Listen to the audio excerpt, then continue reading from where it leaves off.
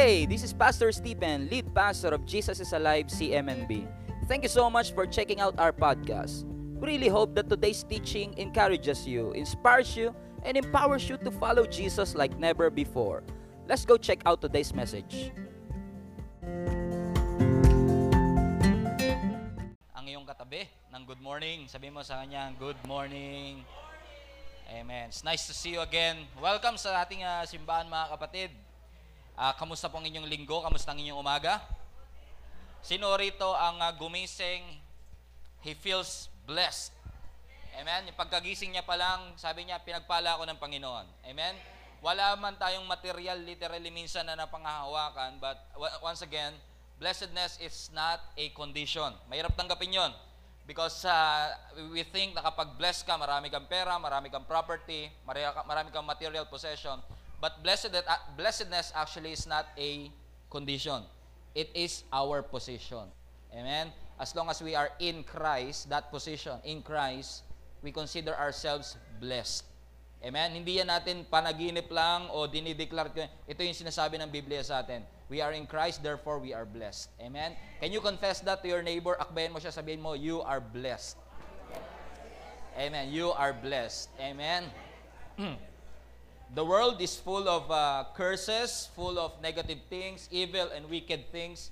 But thank God for this kind of church, because in this church we feel the atmosphere of, or the sense of love ng ating Panginoon, the sense of goodness ng ating Panginoon, the sense of His mercy and grace. Do you agree, mga kapatid? And we strongly advise everyone to keep on coming to church, because every time we come to church, we hear the word.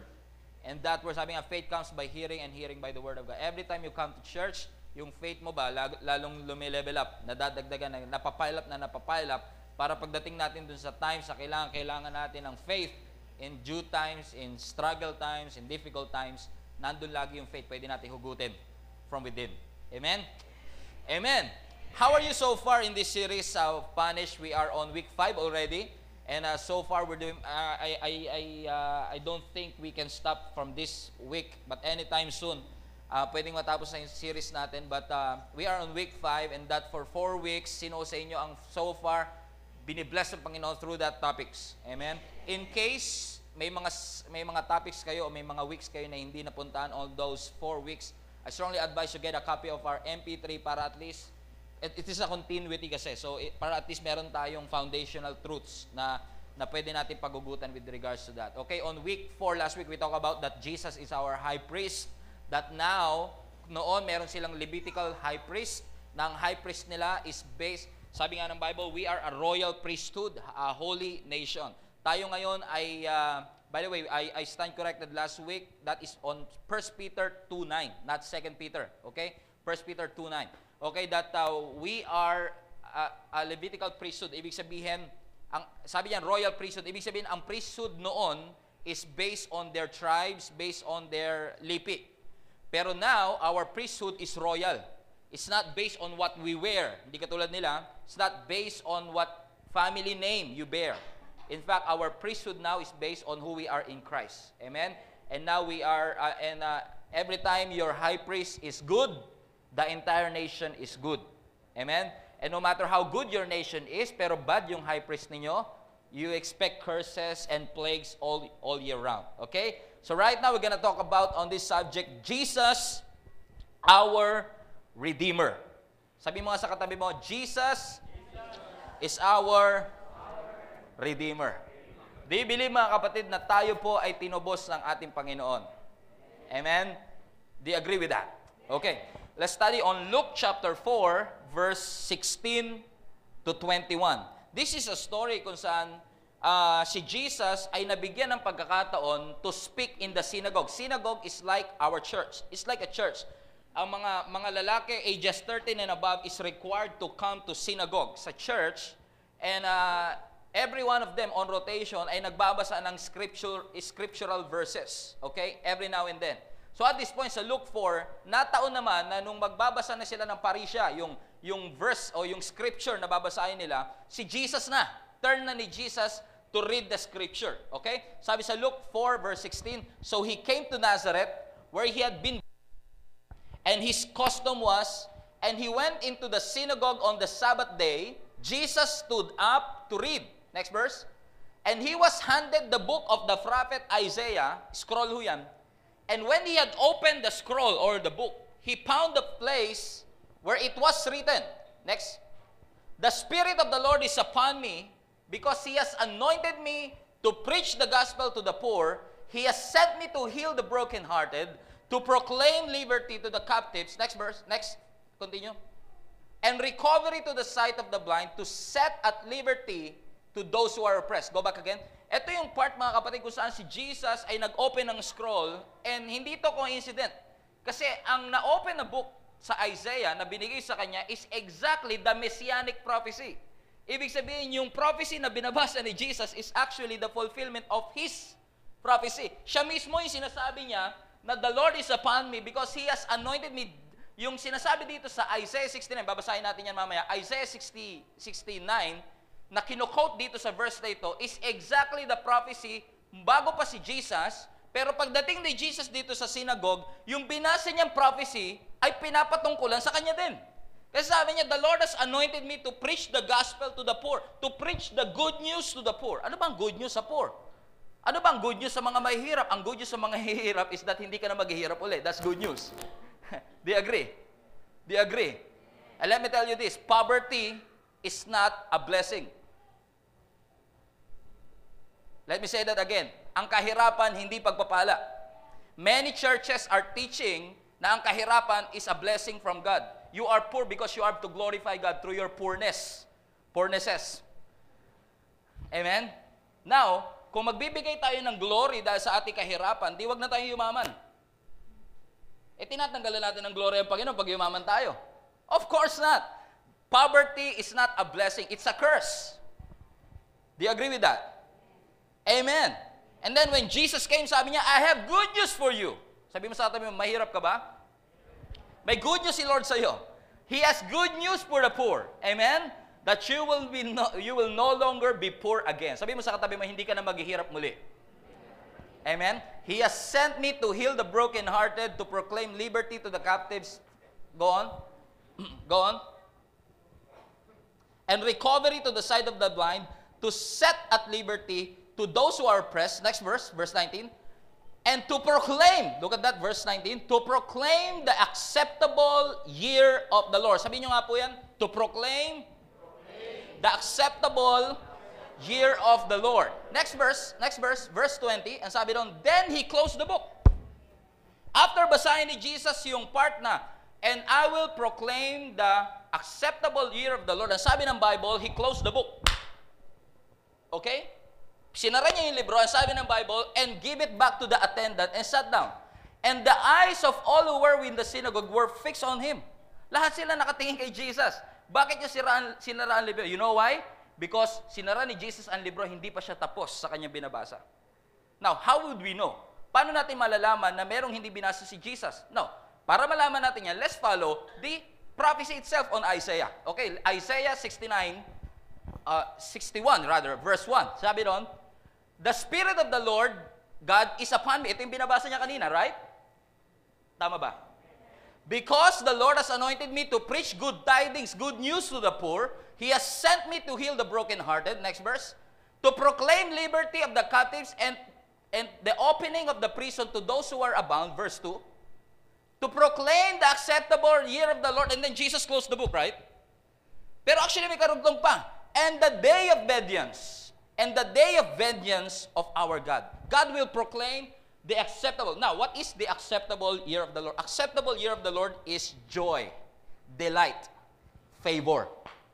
Amen. Do you believe, mga kapatid, that when Jesus came, yun ang fulfillment ng acceptable, ng favor ng ating Panginoon? Do you agree? Do you agree, mga kapatid? Sabi mo sa katabi mo, I proclaim the acceptable year of the Lord. Ibig sabihin yan, actually in the Greek, free favor. Amen. Do you agree, mga kapatid? Free favor. No, ang blessing natin is undeserved. Hindi natin to deserve. But you know what? There are also curses na undeserved. Actually, in Proverbs, there's a phrase na sabi lang, curse that is causeless. Causeless. Parang walang reasoning, walang dahilan.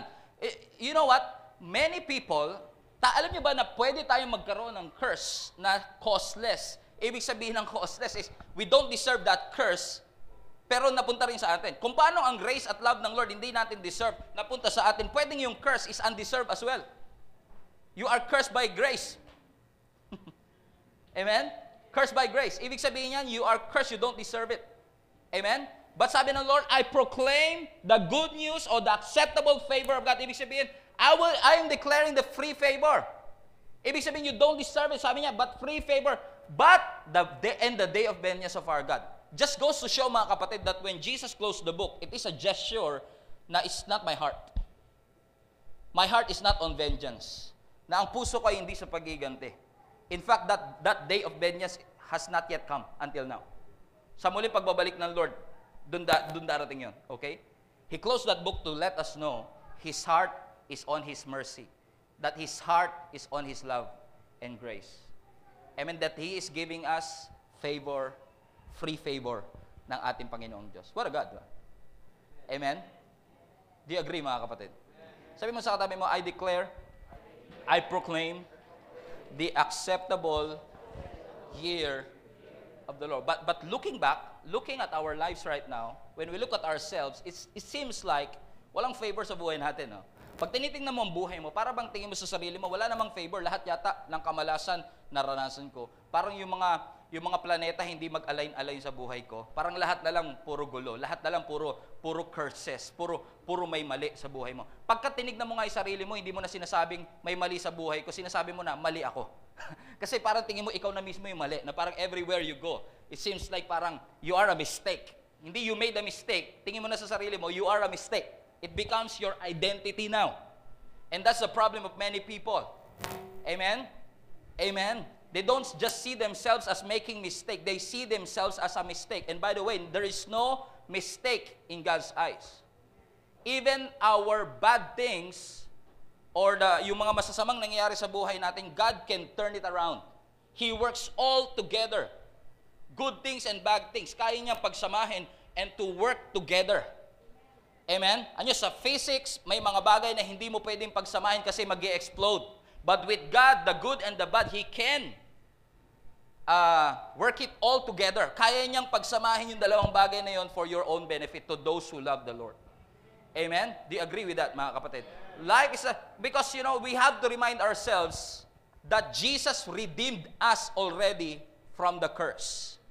Kailangan nating ipaalalang muli sa ating mga sarili, mga kapatid, na tayo ay tinubos na ng Panginoon sa lahat ng mga sumpa. There is no more curses that is more powerful than the blessed words of our God in our life. Let me say that in Tagalog, kahit ako naguluhan doon. And walang kahit anong curse, walang kahit anong sumpa ang mas makapangyarihan pa sa salita ng Diyos na sinabing blessed ka. Okay? Sabi nga ng Numbers 23:20, what God has blessed, no one can reverse it. Kapag blines ka ng Panginoon, no power, no authority, even Satan cannot reverse it. Do you understand that, mga kapatid? That your blessedness is irreversible? That your blessedness, your favor, cannot be reversed by Satan. Even sin cannot reverse that blessing. Let me just tell that. Once and for all. Amen? Amen. Because Jesus Himself, ay hindi lang tayo basta tinubos sa curse, hindi lang tayo basta tinubos sa sumpa. Siya mismo ay naging sumpa on our behalf. Galatians 3:13. Ang sabi doon, Christ has redeemed us from the curse of the law, having become a curse for us. I always say this, 2 weeks ko nang sinasabi. Jesus did not just die for us. Again, si Jesus ay hindi lamang namatay for us. He died as us. Bilang tayo. He is our substitute at the cross. Do you agree? Kaya ang tawag natin dyan is divine exchange. We're supposed to be punished. We're supposed to be hung on the cross. But Jesus did it for you, on your behalf. Do you understand that, mga kapatid? Pastor, ba't hindi na lang ako? Ba't hindi na lang dugo ko? Mga kapatid, Pastor Stephen is not qualified, Ate Ruth is not qualified, Kuya Perdi is not qualified, Kuya Tote is not qualified. No one in this room is qualified as a substitute for all our sins. Amen. Because our blood is stained, manchado, stained blood Only Jesus' blood is pure. That's why He has to come from a virgin mother. Do you understand? If you understand science, you understand what I'm saying. Amen? Do you understand, mga kapatid? Hindi lang siya basta namatay for us. He died as us, bilang tayo. And look at the word. Sabi niyan, Christ redeemed. Alam niyo ho ba, ang salitang redeem in the Hebrew is called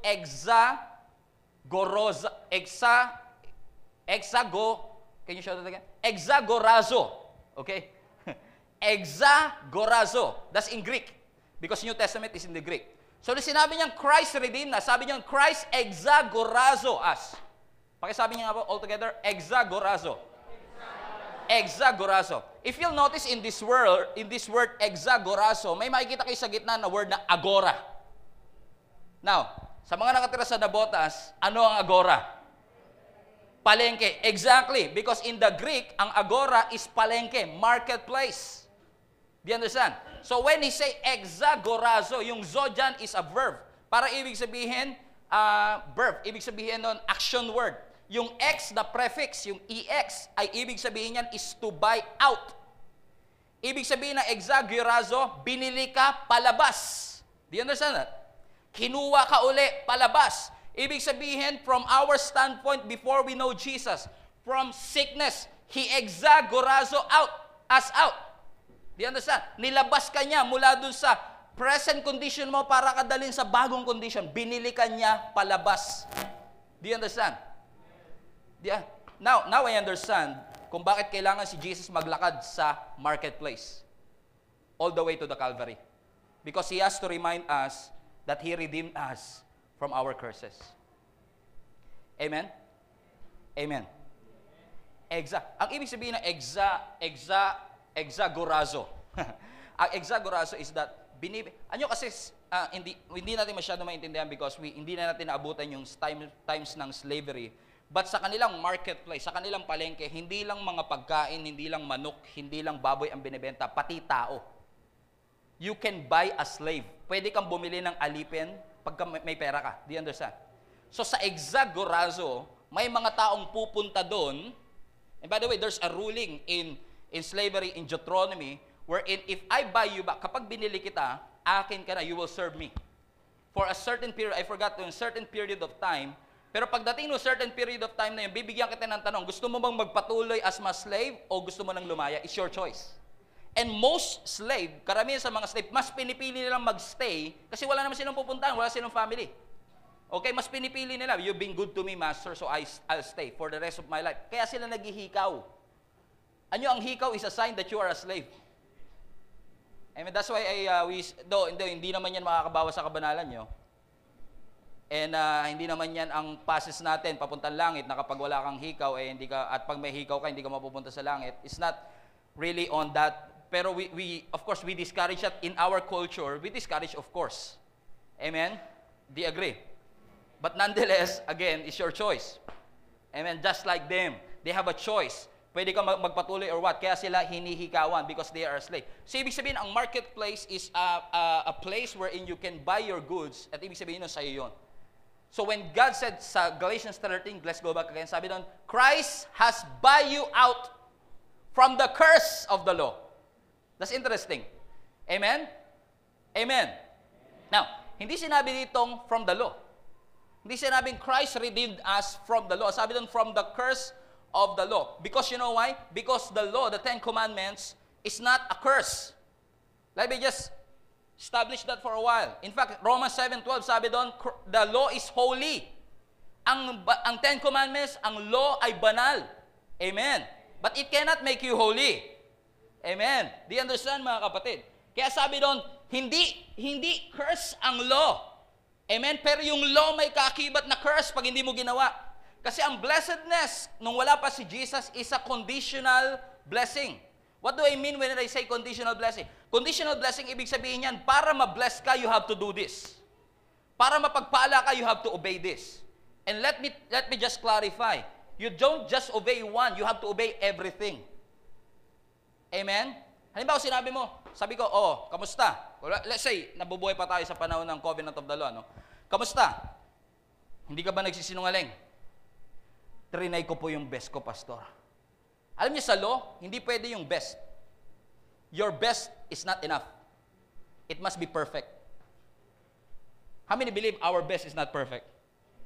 Amen? Even our best is not enough. That's why kailangan talagang bumaba si Jesus. Because He's the only one who is perfect, who can fulfill them all on our behalf. Amen? May curse. Sabi mo sa katabi mo, may curse ang law.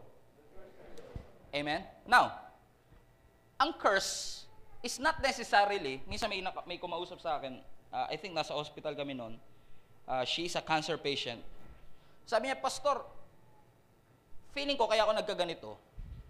Kasi yung mga lolo't lola ko, sabi sa akin nung bata pa kami, na since lumipat daw kami sa born again, sabi niya, may curse daw na binitawan sa kanya.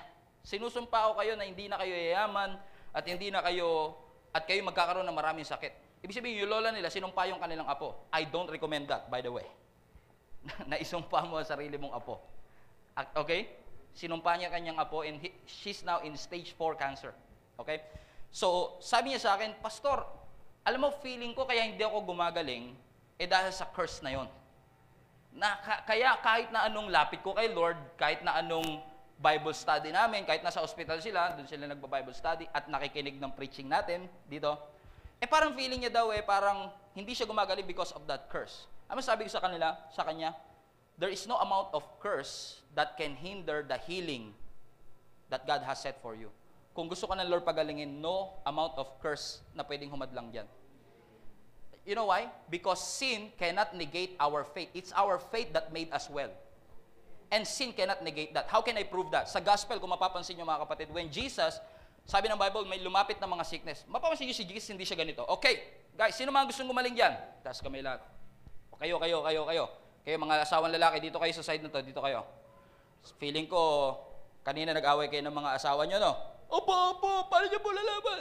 Away kayo, no? Ikaw naman, siguro, nang bababae ka, no? Paano nyo po, o, dyan lang muna kayo. Magsisi muna kayo, bumalik na lang kayo sa akin bago kayo pagalingin. O, kayo, mga kabataan kayo dyan. Sigurado ko, iba sa inyo, nagkakasala, nanonood kayo ng mga porno. Paano mo lalaban, Panginoon? Paano ba? Okay, dyan lang kayo sa side na yan, ha? Okay, bumalik muna kayo, magsisi kayo. Okay, dyan, may mga wala kayong pagpapatawad sa puso, no? O, bumalik na lang kayo. No. You haven't seen Jesus that. Hindi mo nakita si Jesus ever na before kanyang pagalingin, amen, may kailangan kang accomplish. Kaya nga sabi ng Bible, kasi, mga kapatid, Jesus is already powerful. Pagalingin ka man niya o hindi, may power ang Diyos. Kaya nga sabi niya, it's your faith that made you well. Hindi niya sinabing, it's my power that made you well. Kasi that's given. God is already powerful. How many understand that? Makapangyarihan na ang Diyos. But it's all about our receptive heart. Willing ba tayong i-receive yung power ng ating Panginoon? By faith. Kaya nga sabi ng Lord, do we receive the blessing? Sabi ni Paul, do we receive the blessing by the fulfillment of the law or by our faith? Sabi ni Paul, by faith. Because it's not about these things, though it is important because ang obedience, ang holiness, ang repentance, lahat po yan ay fruit ng goodness ng God. It's not the root para maging mabuti ang Diyos sa'yo. Mabuti ang Diyos sa'yo, kaya ka natututong mag-repent, kaya ka natututong sumunod. Amen? That's your drive. Amen? Kaya sabi niyan, Christ redeemed you from the curse of the law. Ibig sabihin, may curse. Amen? Amen. At ang curse, mga kapatid, let me just tell you this. You don't have to say, I curse you, para i-curse mo isang tao. Saying negative words to the person is cursing them. Ulitin ko, ang pagsasabi ng negative na words sa ibang tao is already cursing that person. Kino-curse mo siya when you say negative things. For example, si Jesus in Luke 4, may nakita siyang fig tree. Let me, alam ko meron ako dyan, Luke 4. Luke 4? Is that Luke? Yung fig tree? Mark 11, sorry. Meron din kasi sa Luke eh. Mark 11. And seeing from afar a fig tree. Now, ang fig tree, alam naman natin yan, yung isang tree. At ang tree kailangan may fruit. That's deep, ha? Lalim. Having leaves, he went to see if perhaps he would find something on it. Noong nakakita si Jesus ng fig tree, tinignan niya kung may makikita siya doon. At sabi doon, when he came to it, he found nothing, walang fruit, but leaves. Okay? Now, it must be unfair, it might be unfair kung hindi pa naman talaga kapanahunan ng fig tree magbunga. Amen? Panahon ba ngayon ng mangga? Halimbawa, punta ka sa mangga ngayon, tapos walang bunga, curse ka, wala kang bunga, it's unfair. But of course, may malalim na reason si Jesus dito kung bakit ito, because there's a symbolism. But hindi yun ang pag-uusapan natin, because sabi niyan, for it was not the season for figs. Okay? Figs. Next verse. In response, Jesus said to it, let no one eat fruit from you ever. Wala nang kahit anong bunga ang makakain for you ever again. May nakita ba kayo sinabi ni Jesus na kina-curse kita? Wala. Sinabi niya lang, there's no fruit. Wala na magiging bunga ang punong ito. There's no word, walang salitang curse. I curse you. That from now on, wala nang bunga sa'yo. Magbubunga sa'yo. You know what happened? The next day, natuyo yung fig tree. Amen? That's exactly what I'm saying, na hindi po porke kina-curse mo isang tao, kailangan mo sabihin, kina-curse kita. Saying negative things and negative words to your son, to your daughter, tamad ka talaga. Ang bobo mo talaga. Hindi ka yayaman pag ganyan ka. That's already cursing. On the other hand, ang pagsasabi din naman ng blessing, masyado rin naman tayong generic. Minsan, pag nag-bless, God bless you. Pagka may ginawang mabuti, God bless you. Pag na-hatching, hatching! Blessing. Amen? Yung blessing naging generic. But you know what? When God blesses us, He don't just say, I bless you. Amen? In fact, for example, when you praise God, ay sinabi natin, praise the Lord. Sometimes it's not enough to say just praise the Lord. In fact, Psalms 1:7, sabi natin, praise the Lord for He is good. There's reason. May rason kung ba't mo siya pinupuri. Praise God because for He is good and His mercy endures forever. So, when you bless someone for something. You understand? Binibless kita for something. Okay? At binibless kita ng ganitong blessing. Okay? Because in Deuteronomy 28, ang pinaka-nakakatakot and exhaustible chapters in the Bible, Deuteronomy 28 is a curse and blessing chapter. Okay, trivia lang mga kapatid. Alam niyo ba, Deuteronomy 28 ay may 68 verses. Out of 68, from verse 1 to 13 is blessing. Pero from 14 to 68, curses. Ano mas marami, curse o blessing? Alam niyo kung bakit nagaganon? Well, in fact, most of that blessing, most of that curse sa ibaba ay sagot sa blessing sa taas. For example, in verse 3, sabi diyan, I will bless you in the city and in the fields. Pero pagdating sa 16, nung binanggit ng Lord, I curse you with the city and the hill. Ibig sabihin, parang sinagot lang ng blessing, ng curse, yung blessing sa taas. Pero sa curses, mas detalyado ang curse. Do you understand? Amen. You know, tingin ko, kaya mas detalyado ang curses kasi ignorante tayo sa curses. Alam na natin ang blessing. Ignorante tayo sa curses. Minsan nga, yung sakit mo, feeling mo blessing eh. May migraine ako. Ay, sakit pang mayaman. Oo nga eh. Parang tuwan-tuwa ka pa. That's a curse. Do you understand? Di ba? May sakit na tuwa ka pa. Oo nga pre. Kasi talaga kami mga mayayaman. Masyado tayong ignorante sa curse to the point na ang tingin minsan natin sa curse is a blessing. Do you understand? Maybe that's why dinitalye sa atin ng Panginoon, and it is impossible for us, of course, na i-detalye lahat ng from 14 to 68.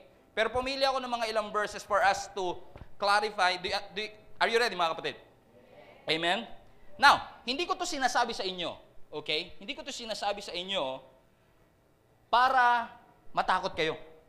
In fact, kaya ko ito sinasabi sa inyo para malaman nyo kung ano mga dapat nyo ipagpasalamat sa Diyos. Kasi redeem na tayo sa curse na ito. Sa mga preachers and teachers and speakers and church na nagtuturo that these curses is already applicable for us, I think something is wrong. Niredeem na tayo ng Panginoon sa curse na ito. This is not something na kailangan nating katakutan. This is something na dapat natin ipagpasalamat kasi tinubos na tayo ng Panginoon. Amen. Amen. Let's go, basahin nga muna natin before I end up. Gusto ko lang establish ito na maayos. In Galatians 3 verse 15 o 14. 3:13. Let's go. Galatians 3. Binalikan natin kanina, bro. Pasensya na kayo minsan, kasi minsan nagbibigay lang ako ng verse sa kanila, tapos sabi ko, depende sa flow. Kasi kung nandito kayo kapag Sunday ng first, second, and third, most of the time, iba yung direction namin. Iba ang direction ng first, iba yung direction ng second, iba yung direction ng third. Depende sa leading ng Holy Spirit. Because we're not led by the head. No, we're led by the Spirit. Okay? So, ito, Galatians 3, next verse. That the blessing, okay, kanina that Christ became cursed for us. Next, that the blessing of Abraham might come upon the Gentiles. Sino yung Gentiles? Tayo. Lahat ng hindi Jew, Gentile. Ang Pinoy ba? Jew. O, Gentile tayo. Okay? Sabi diyan, para yung blessing daw ng Jew ni Abraham ay mapunta sa mga Gentiles. Ibig sabihin, lahat ng promises kay Abraham pwede mo i-claim. Amen? Sabi doon, the Gentiles in Christ Jesus, that we might receive the promise of the Spirit through faith. We receive the promises. We receive the blessing through faith. That's why faith is important, mga kapatid. Because yan yung receiving factor mo eh.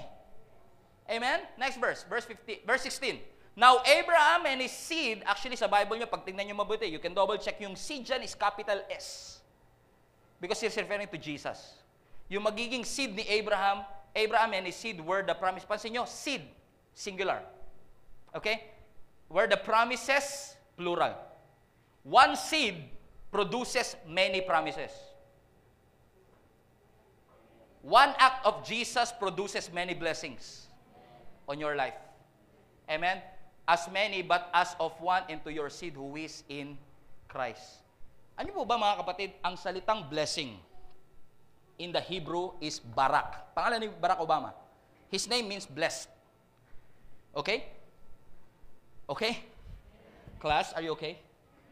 Now, why am I saying this? Number one, alam niyo ho ba na ang salitang tithe, is baraka.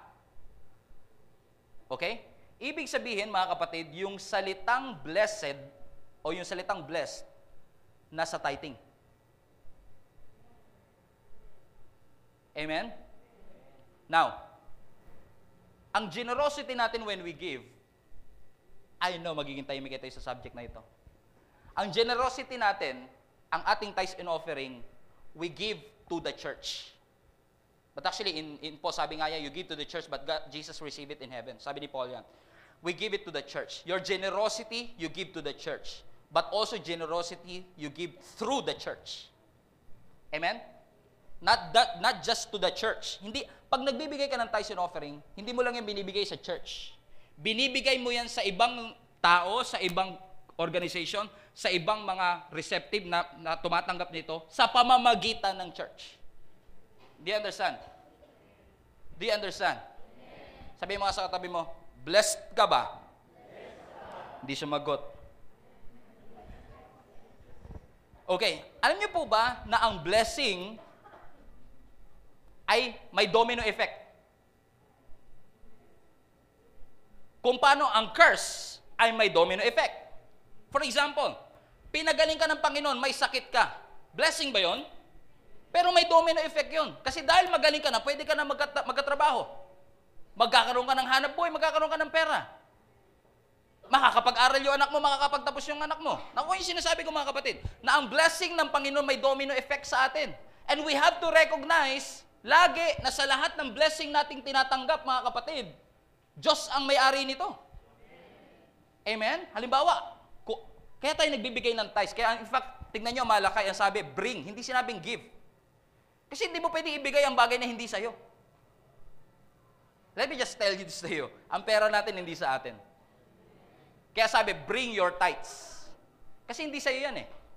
You bring it back to the source. Amen? Amen. Amen. Okay. Alam niyo salitang barak, Elise. Ang salitang barak is like this, no? Ibig sabihin ng barak, alam niyo ibig sabihin ng barak? Harap ka dito sa akin. Ang ibig sabihin ng barak o blessed is lumuluhod ka to receive the baraka, blessing. Yan. Ibig sabihin nito mga kapatid, kapag ikaw ay blessed, kinukonsider mong may mas mataas sa'yo na blesser. Ang Diyos yun. So kaya natin binibigay ang tithes natin, amen, of course to follow God, but also to recognize there's a higher power in heaven Amen? Na nagbibigay sa atin ng kayamanan. Pastor, sipag ko to at tiyaga, kaya ako mayaman. Basahin niyo po ang Bible niyo. Sabi ng Bible, God has given us ability to acquire wealth. Even yung kakayahan mong magtrabaho, Diyos ang may bigay. So don't tell me, don't tell us. Amen? Na sipag at tiyaga mo yan lang. It's the blessing of God. Amen? May mga magsasabi sa atin minsan, Pastor, New Testament na tayo. Wala na tayo dyan sa tithes and offering. Okay, bigyan ko lang kayo ng analogy. Based dyan sa logic na yan, ha? Sa Old Testament, paano ka pumapatay? Patayin mo. Nakapatay ka. Sa New Testament, paano ka papatay? Tingnan, Bible, Beatitudes, Matthew. Tingnan mo siya ng masama at meron kang intention. Sabihin mo lang sa kanyang papatayin kita, you already killed that person. At ilan na sa atin dito nakapatay na sa isip natin? Marami na tayo napatay. Genocide na yan. Do you agree? Ibig sabihin, mas mataas ang New Testament. Mas mataas ang standard ng New Testament. Paano tayo magkukumit ng adultery sa Old Testament? Mga lunya ka. Sa Old Testament, mga lunya ka. Physically. Amen? Pero sa New Testament, ano? Tumingin ka lang na may pagnanasa, you're already commit. Sino mas mataas ngayon? New Testament. O sa tithes and offering, ano sabi ng Old Testament? 10%. O dapat sa New Testament, kung yan ang kiniklaim mo, mas mataas dapat sa 10% binibigay mo. Based on that logic.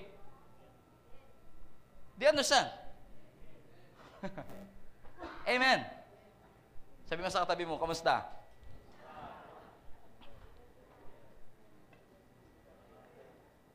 Amen. Ayaw nila nito.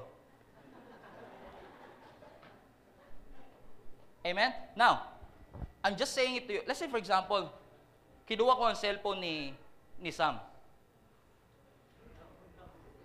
Yan. Pwede ko ba sabihin na, babalik ko pa kaya to? Mag-iisip ka bang sabihin mong, babalik ko pa kaya to? Kapag alam mong hindi sa'yo to, hindi mo natatanungin sarili mo, babalik ko pa kaya to? Unless inaako mong sa'yo na to. Halimbawa, nanghiram ka ng sasakyan, pumunta kang Baguio, habang nasa Baguio ka, babalik ko pa kaya to? Now, sasabihin mo ba yon kung alam mong hindi sa'yo yon? Hindi. Kasi kapag ginawa mo yun, nagnanakaw ka. Kasi hindi sa'yo yun. Unless aminin mo at ideklara mong sa'yo yun. Do you agree? Amen. Amen.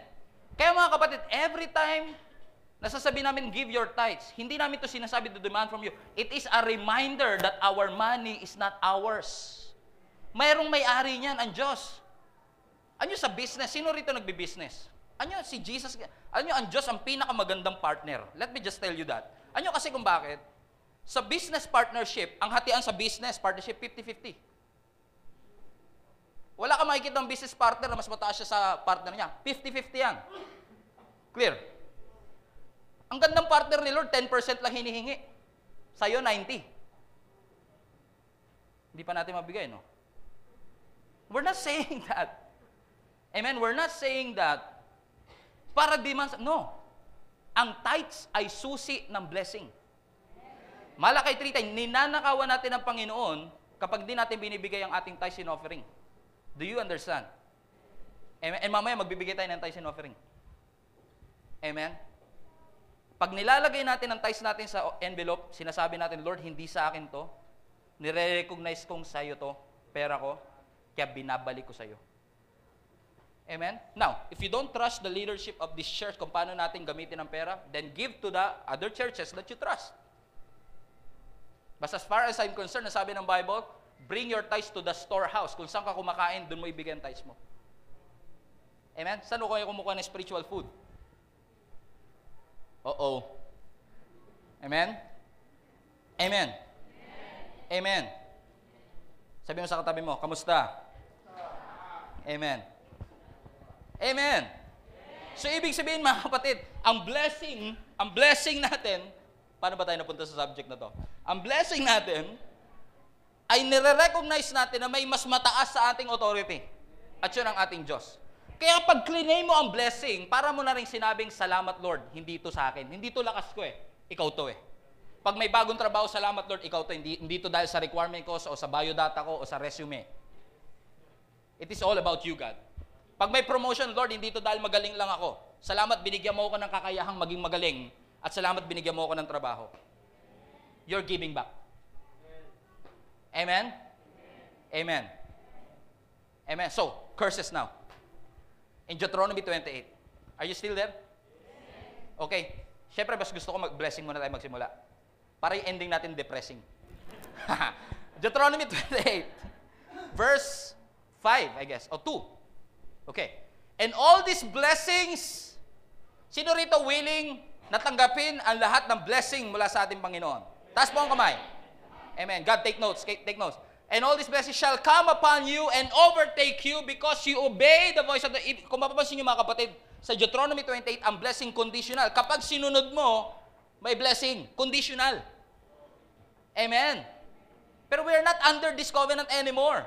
Our blessedness is through Christ. Kaya magtataka ka, hindi mo deserve ang blessing, hindi mo deserve ang promotion, hindi mo deserve yung kotse, hindi mo deserve yung bahay, hindi mo deserve yung mga pagpapala, yung magandang relationship, yung makapagtapos yung anak mo, yung tumalino yung anak mo na hindi mo alam kung saan kinuha yung talino, pero binigay ng Panginoon. Because undeserved. Pag trinace mo yung nanay, tatay, asan kumuha ng talino yung anak ko? Pero blessing yon. Saka kumuha ng talino, anak. Di ba? Am lang to, am. Because that's a blessing from our God. Because our blessing, our blessedness is not conditional anymore. Let me just tell it again, hindi na ho conditional ang blessing ngayon. Amen. You serve not to be blessed. You're blessed, that's why you serve. You come to church, hindi dahil gusto mong pagpalain. Pinagpala ka ng Panginoon, and in return, you are grateful for God's blessing. You come to church. And thank God.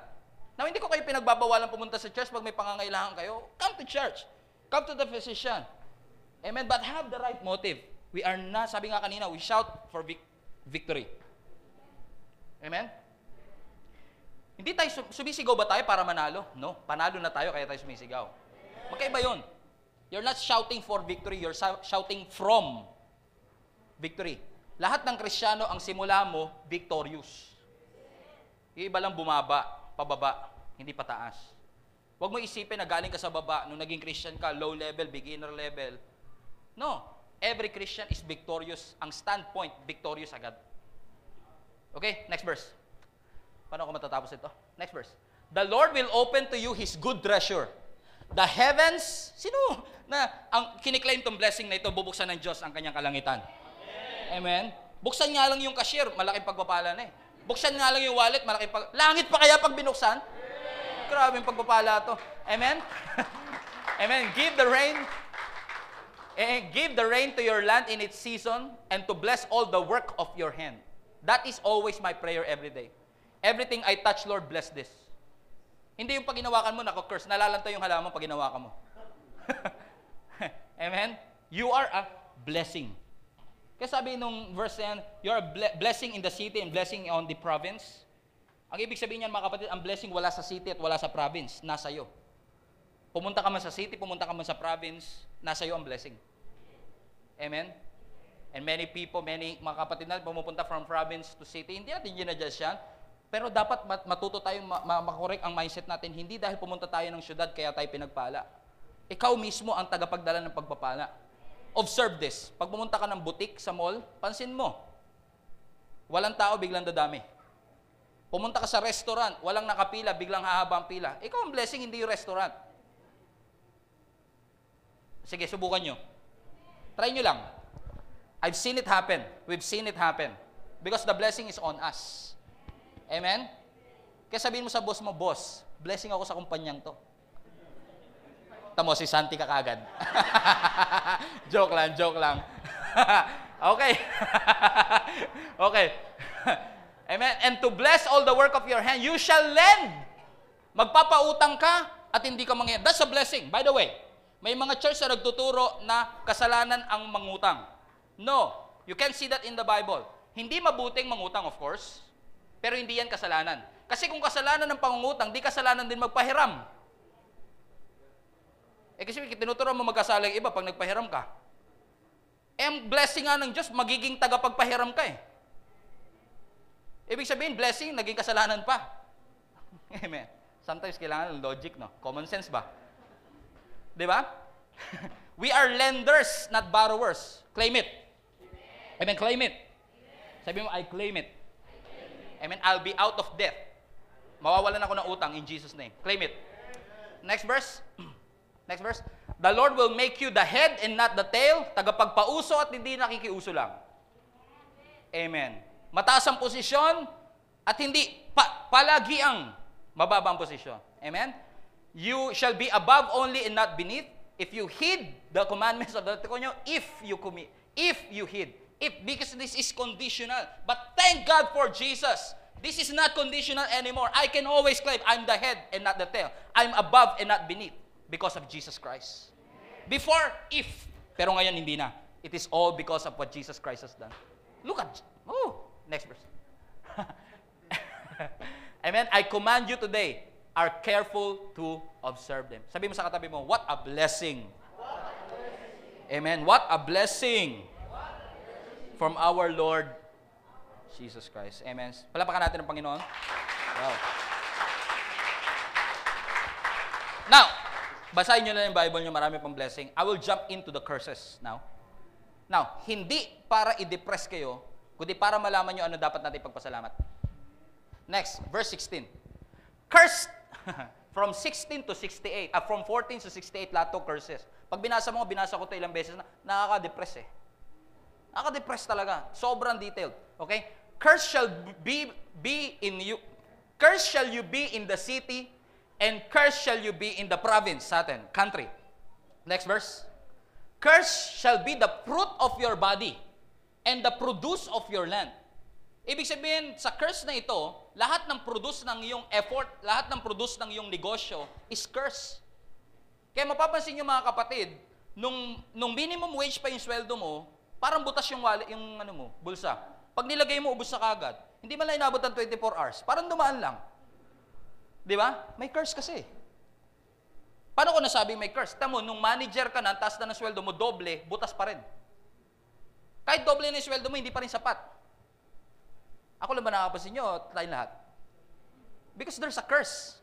You have to understand, my curse. Amen. And how to get out of that curse? Believe that Christ redeemed you.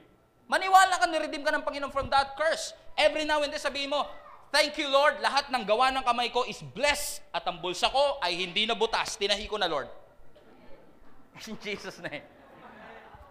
The increase of your cattle and the offspring of your flocks. Next verse. Next verse. The Lord will strike with you consumption, with fever. Fever is a curse. Infection. By the way, di ko alam kung lahat, pero karamihan kaya kami fever, may infection. Right? Oh, pwede na. O kaya pag may gusto yung magpa-check up. With inflammation, yung mga maga-maga. Okay? With severe burning fever, with the sword, with scorching, with mild dew. They shall Kaya alam niyo, pag nagkakalagnat kayo, nagkakaubo kayo, magkakasipon kayo, sabihin niyo, ay, ubo lang to, sipon lang to. That's a product of the curse. Kung walang kasalanan, wala lahat yan. You have to understand that, mga kapatid. Amen? Amen. Kaya tatandaan natin, mga kapatid, hindi lang pumunta si Jesus dito para patawarin ang ating kasalanan. Kasama sa pinunta ni Jesus dito ay itubos ka sa mga sumpang ito. Amen? Para every time, and even, marami sa inyo mga kapatid, lahat ng sinabi sa inyo ng teacher ninyo, nung kindergarten pa kayo, natatandaan nyo pa hanggang ngayon. Because she or he cursed you.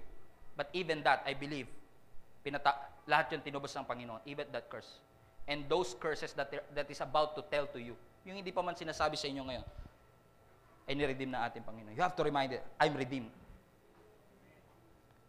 Amen? Next verse. Next verse. The Lord will strike you with boils of Egypt, with the scabs, with the itch from which you cannot be healed. What a curse. Hindi ka nagagaling. What a curse. Amen? I don't know kung kwento ko na sa inyo that same lady na kinukwento ko na cancer patient.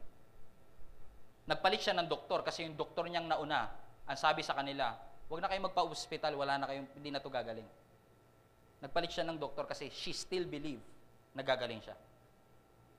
Because she's no longer under this curse. No sickness is unhealable. Ay, ganyan ba salita? Walang sakit na hindi pwedeng mapagaling ng ating Panginoon. Amen? Next verse. Kung kaya ng Lord magbigay ng sakit, by the way, Huwag natin isipin na Lord ang nagbigay nito. Alam niyo ba, ang tense na ginamit dito is permissive tense. Ibig sabihin, hindi sa kanya galing pero inalaw niya.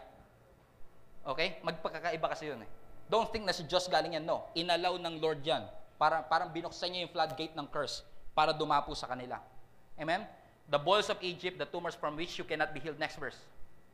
The Lord will strike you with madness and blindness and confusion of your heart. And you shall grope at noonday. Ibig sabihin ng grope is para kang nadidiliman o parang kang bulag, ganyan. You're confused. And the blind man gropes in darkness. What a curse! Na kahit tanghaling tapat, you don't see anything. Amen. It's always dark. Life is always dark. Amen. What a curse. Sabi doon, you shall not prosper in your ways.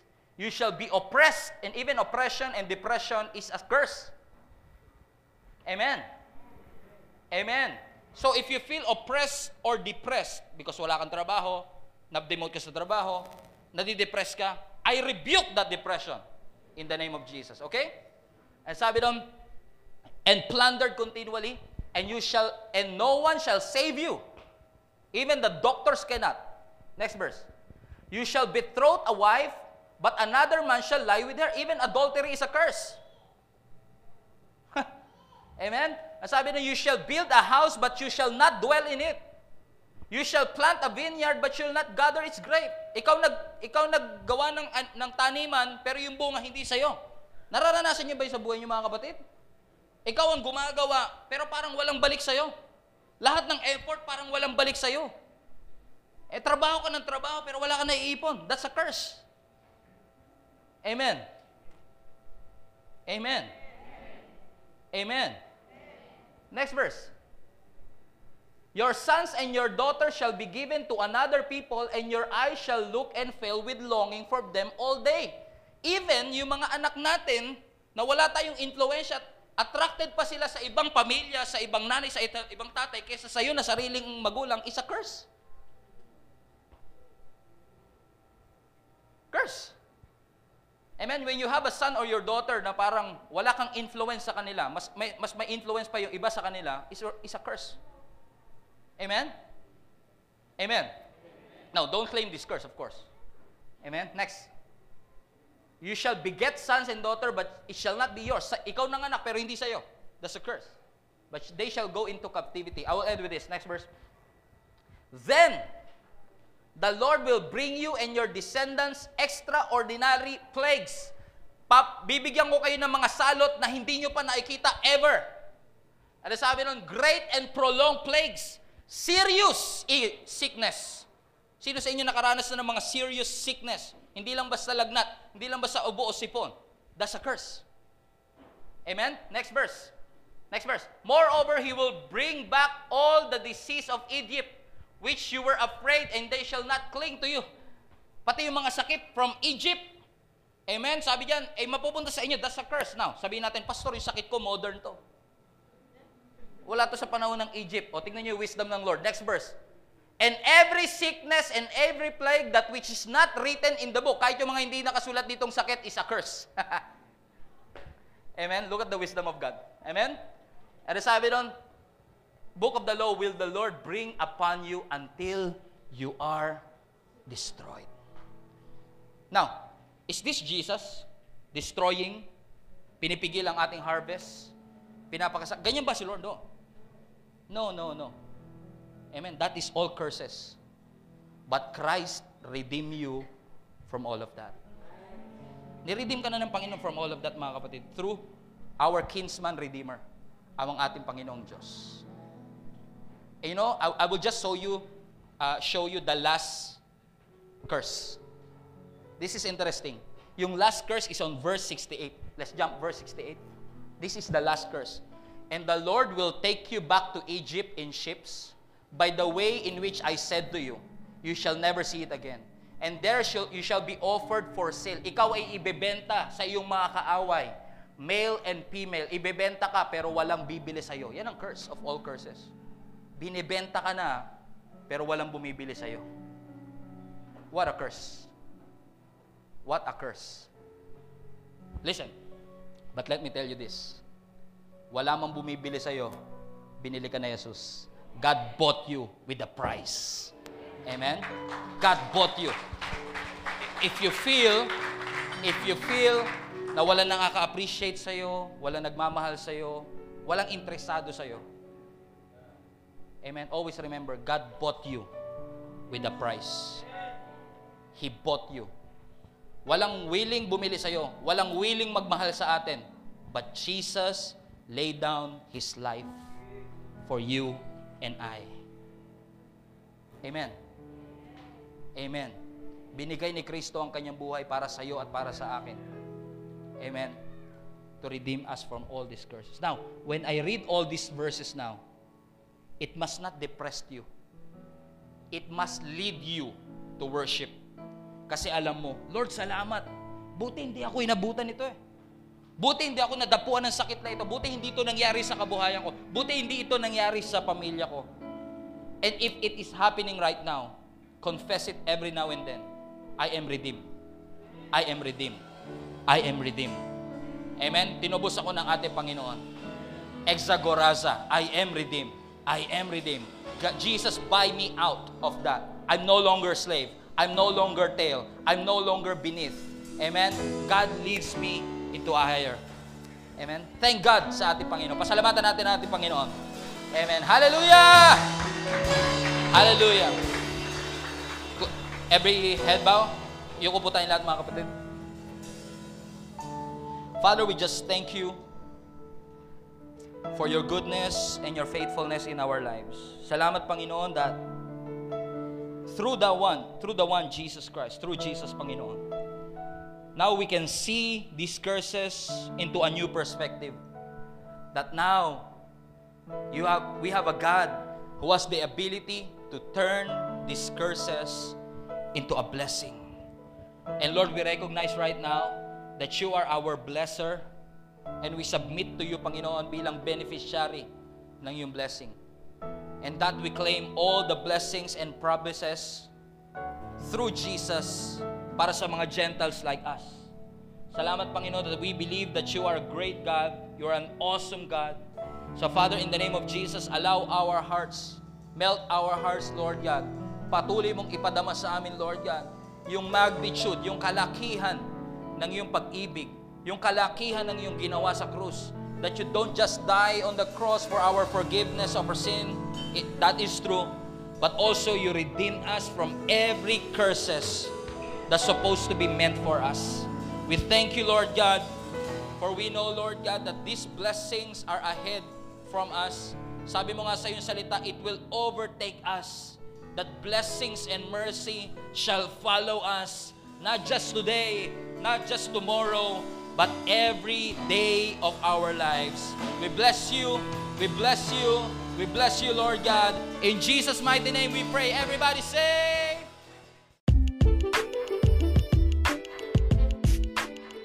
thank you again for listening. To hear more messages like this one, make sure to subscribe or follow our podcast channel for past episodes.